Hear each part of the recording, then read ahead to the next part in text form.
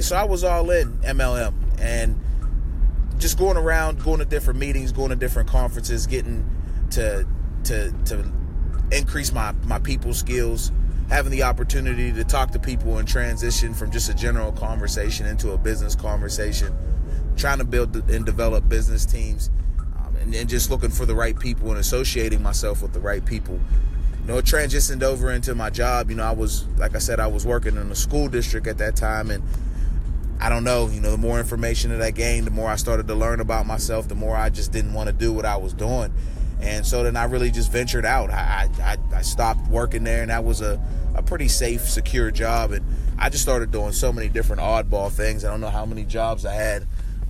Just going out and doing door-to-door sales, going out and just working as an independent contractor, just doing whatever I possibly could just to explore and to gain on my skill set. And, one of the big things was going door to door, and that's residential. And, having the opportunity and having the balls to walk up to somebody's house during dinner time and asking them if they want to buy something, taught me a lot.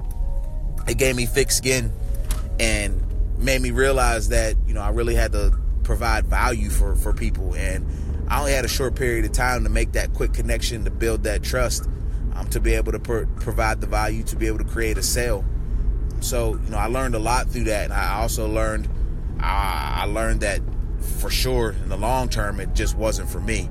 I think they called it curb ass. And that's whenever you would just get sick and tired. And instead of going out there and knocking on doors, you went and you sat on the curb and you pouted.